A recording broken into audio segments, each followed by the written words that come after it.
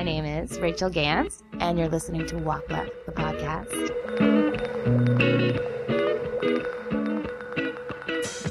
And I'm Marty Jadoric. Thanks for joining us.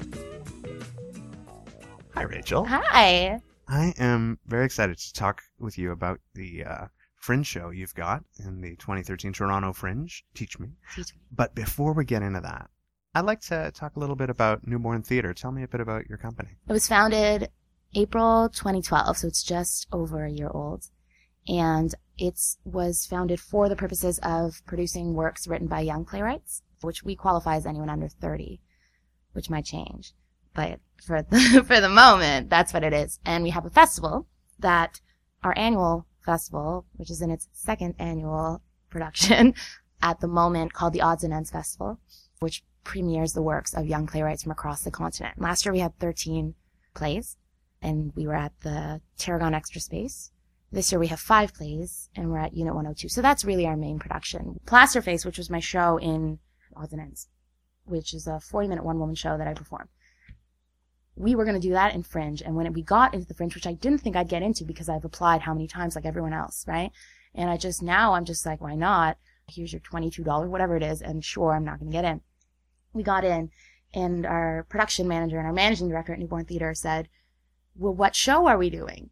And I said, Plasterface. And he said, that's not long enough.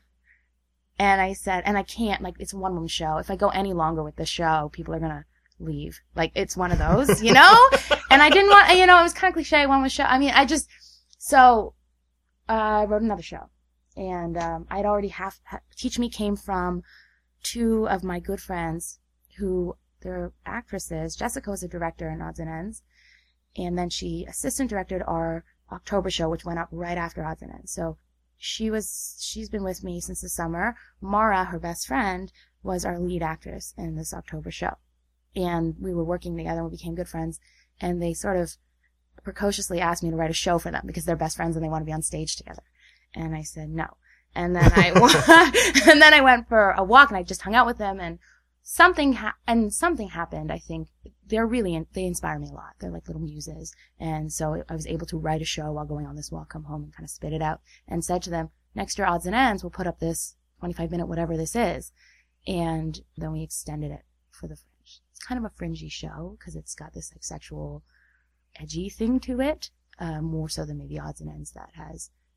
And it's Odds and Ends is really for new playwrights. We want to have new playwrights every year, not the artistic director of the company producing her show in a festival that she just made up because she wanted to see her work done, which happens, which is awesome.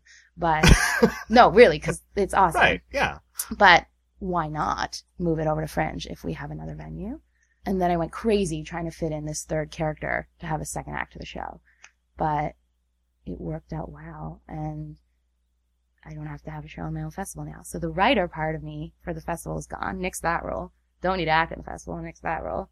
Stage manager probably will have to step in at one point or another, but which is funny because I'm a horrible stage manager. But for now, I'm just the producer, which is nice. Tell me more about the idea that inspired you when you were out walking and what you ended up spitting back out, and sort of the process of how that became what people are going to see in July. I knew I'd just been out with a friend of mine and her boyfriend. She's a teacher in Vancouver. And we were talking about the ethics and the ethical code that comes along with being a teacher. Sort of expected to be a superhuman because you work with young people. And she told us a story of a teacher who, I don't know where, a case study she learned in Teachers College. He masturbated at a red light and got caught, and then got his teacher's license revoked. So I was like, that's awesome. For so many reasons, like, because here's just a guy, if he was just a guy masturbating at a red light, he'd get ticketed. But because he's a teacher, he gets his profession taken away. And that really, for me, got a lot of wheels turning. And so I think that partnered with these 2 girls. And they have this flippant way of speaking. And it's really funny. And it particularly because they could talk about anything and you would think they're talking about their shoes. So somehow that all happened in one weekend, me hanging out with them and hearing this story, and it just kind of came into a show, a one act. So you wrote it for their voices as people. Exactly. Okay. So they're these 2 best friends in detention, and they just witness their teacher masturbating in his car and they videotape it. And the question becomes, based on their sexual histories, these two girls, what do they do with the tape?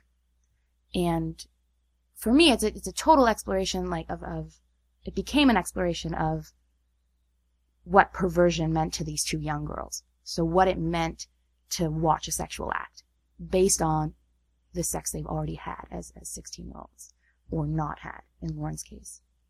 And Stacy happens to be more sexual. So there were these two sort of polarizing characters on stage who happen to be best friends, probably because they're polarizing personalities, but then came across this one thing that sets them the most apart, this sort of sexual whatever mystery pool of what happens when people have sex. And I think it's also that you don't know as a 16-year-old girl what it looks like for a man to jerk off. It crosses my mind, or it crossed my mind, that porn to a young girl is not something you really watch other than just clicking on it and being like, ew, that's gross. Maybe for an exploratory thing. It's not really something you watch. So watching a guy jerk off is totally new. And what would that do to them at age 16? And that was a good conversation, I think. As a play, it was a kind of a nice conversation. I threw in some twists and turns and things that would make it more interesting, but I don't know that it was a complete play until we brought in the teacher. Now in the second act he walks in, or second half of the play, and then there's this huge power struggle between these two girls who've just caught him in this act and this teacher who is not only a teacher, but he's a man, and there's a lot to it that I think puts him in the corner, but he seems to keep fighting out of it. And for me, what I've hoped to accomplish in the process is, as a playwright, feeling really bad for this guy, despite the fact that he's kind of gross. Or is he gross? I don't really know. He masturbated. Like, is that so gross? I don't know. The question, I think, is, why did he do it in his car? And did he know the girls were there? And did he do it for the girl? I mean, there's all these layers that make it kind of gross to think about. But as a playwright, it was a lot of fun to have him defend that. And to find ways for him to be like, look, I'm an ordinary guy. Like, I just come here every day and teach young girls math. And at the end of the day, like, I don't know really what to do with myself. I'm not a guy. So I think that might turn off a lot of guys. Like, my perception of how maybe all men walk around with hard-ons, like, I don't know. So I think it was difficult to write from a female's perspective, this guy who, in his mind, didn't really do anything wrong. Even though, in whatever land in that case study, so-and-so got his teacher's license revoked for doing it away from the school at a red light. So obviously there's some wrong to it. It's certainly against the law. But I'm not sure why. Like, what has the process been, the artistic director, but being sort of the playwright? Are you there in the room with them rehearsing? Have you been developing the script through this process as well? We had a very generous and wonderful workshop period of 3 months where for every week the actors would come in and read the show, and Tori, who's a director dramaturg, would give me notes, and then I'd come up with a new draft the next week. So now we're at draft 10. So I've done about a year's worth of work in 3 months, which is great because I had the resources to do it because I had these actors coming in every week to help me. And then we had a reading, and then we jumped into production. I don't really change anything now. I cut things here and there. Sometimes Tori will ask me a question, but more or less because we worked on it, she kind of just goes with what she collected in that workshop period. So you've had the director on board from the beginning. From the beginning of that period as well. Yeah. So I think towards the end especially it becomes a very physical show. And I think the trouble is, because that's not dialogue, figuring out how to do that so it's safe and believable, but it's also has the same integrity that the script asks for in those moments. So I think that, if anything, is what we're playing with the most. But in terms of what's said and why, I mean, we worked on it so hard together that nothing now, I don't think anything could really change much other than line cuts that are just stupid. That's a stupid line. Well, yeah, as you melt it down to its necessary parts and whatever. I hate being in rehearsals though, not for the show in particular, just in general, because I come from an acting background and I know that it takes you a while to really ground yourself in the script. And so as a playwright, whenever I'm sitting in a rehearsal and they don't know their lines, and I know every period written in the script, it's like little daggers hitting me every time. They can't help but not know their line perfect. I mean, what are they going to do? Shows in 3 weeks, they're not going to be perfect on every punctuation mark. But I think It should be. in my head, wouldn't have written it that way, but I didn't think it should be. But so I don't really like being in rehearsals. I'll come in for a half hour maybe if I have to, and I'll sneak in as a producer to be like, "Oh, you're doing your job, great." But other than that, I really like to stay out of it, just because the end result is always way better than as a writer than what I witness them struggling with. And they always ask questions like I'm not in the room. And this is again not just this show. It's all shows where people sort of think, well, what did she mean when I'm like, I'm right here. So I don't necessarily want them to ask me. And it's hard being a new playwright, right? They're not working on Tennessee Williams. You can't ask him questions. So it's sort of that awkward struggle when there's a new playwright in the room. And sometimes I speak up if it really is getting to a point where it's changing what I wrote, just in terms of the blocking or anything like that. But I don't really have to most of the time. Do you come at playwriting from a place of curiosity usually, and sort of flesh out these ideas? Or would you say that all of these voices are already sort of in your head and you let them fight it out on stage? Or tell me a bit about your process that way with characterizations. It's interesting because each play starts with a scene, so I never really know what the play's about. I think it was Harold Pinter. Harold Pinter says, I just write someone sitting at a table, and you can tell this by his shows. You just write someone sitting at a table, and then someone else walks in, and all of a sudden there's two people. So like it's sort of the spontaneity of the scene. And then things, I guess, that are somewhere residing in my head, like the story about teacher masturbating or something Jessica, the actress, said earlier, will come into the scene. And that's how the story develops. But at one point or another, I think the story is fleshed out by discovering each character individually. What I did for this show was I have a journal for each character. So one day I wrote the show from Lauren's perspective, and I journaled as I did it, as Lauren. And the next day I wrote from Stacy's perspective. Same draft. It looked almost exactly the same, but I journaled as I did it. And then I can figure out why they're saying what they're saying. A lot of playwrights will say that there are voices in their head that they hear, and I don't know if that could be what it is.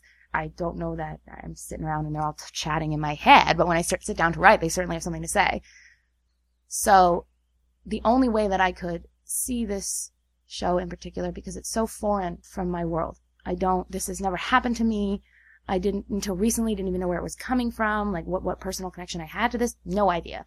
I just thought it was interesting. Which, to answer your question, so that was just a question.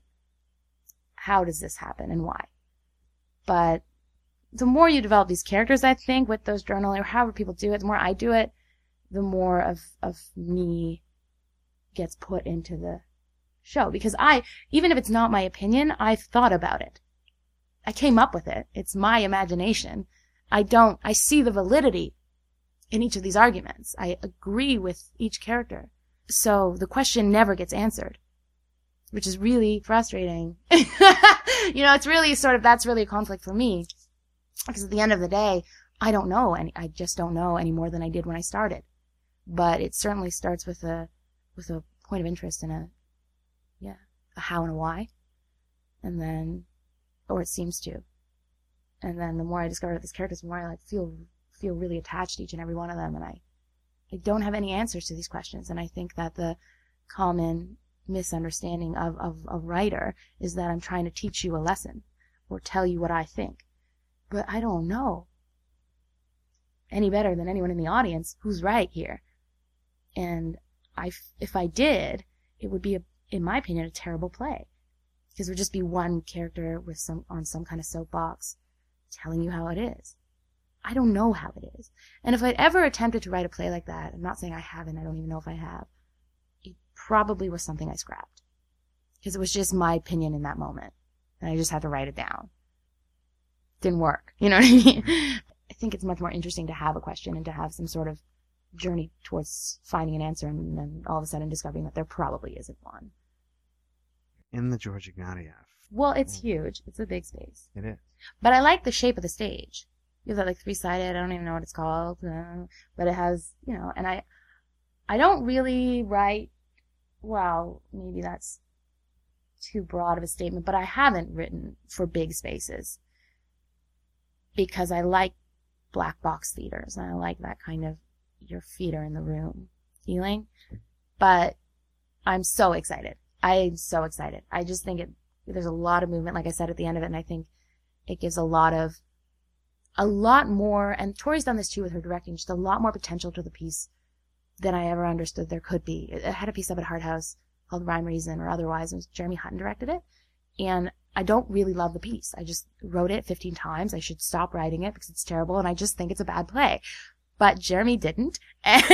And he did an incredible job and he added all these elements to it. And I told him, I think the production is way better than the script.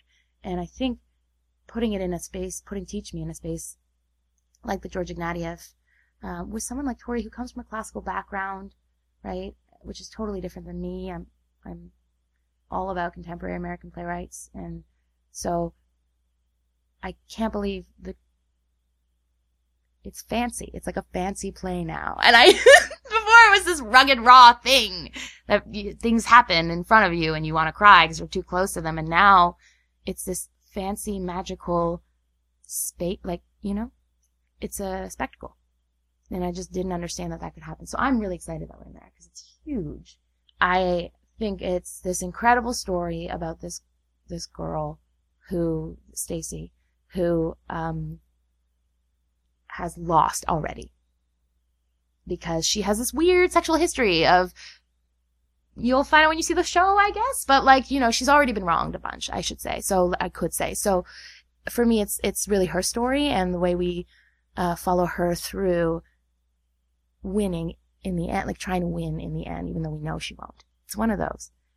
Sheldon Rosen dramaturged a show of mine recently called Benji Boy, and he said, so there's no real winning in this play. Everyone kind of has to lose. There's no good there's no best case scenario. Best case scenario is not great. So now I'm trying to write a show, which is the same with Teach Me. There's no happy ending. There just can't be, and you kind of know that. Except for the teacher in the car. Teacher in the car. he had himself. Yeah. Sorry, I couldn't resist. Yeah, so I just, you know what? It was going to happen eventually. I was going to make a rough joke. Masturbatory jokes. Masturbatory humor. Yeah, it has to happen with this play. Teacher jerks off in car and gets caught. Like, that sounds amazingly funny. It's not a funny play. Not a funny play. Yeah. Teach Me, part of the 2013 Toronto Fringe Festival. Rachel, thanks so much for joining me. Thank you. It was my pleasure.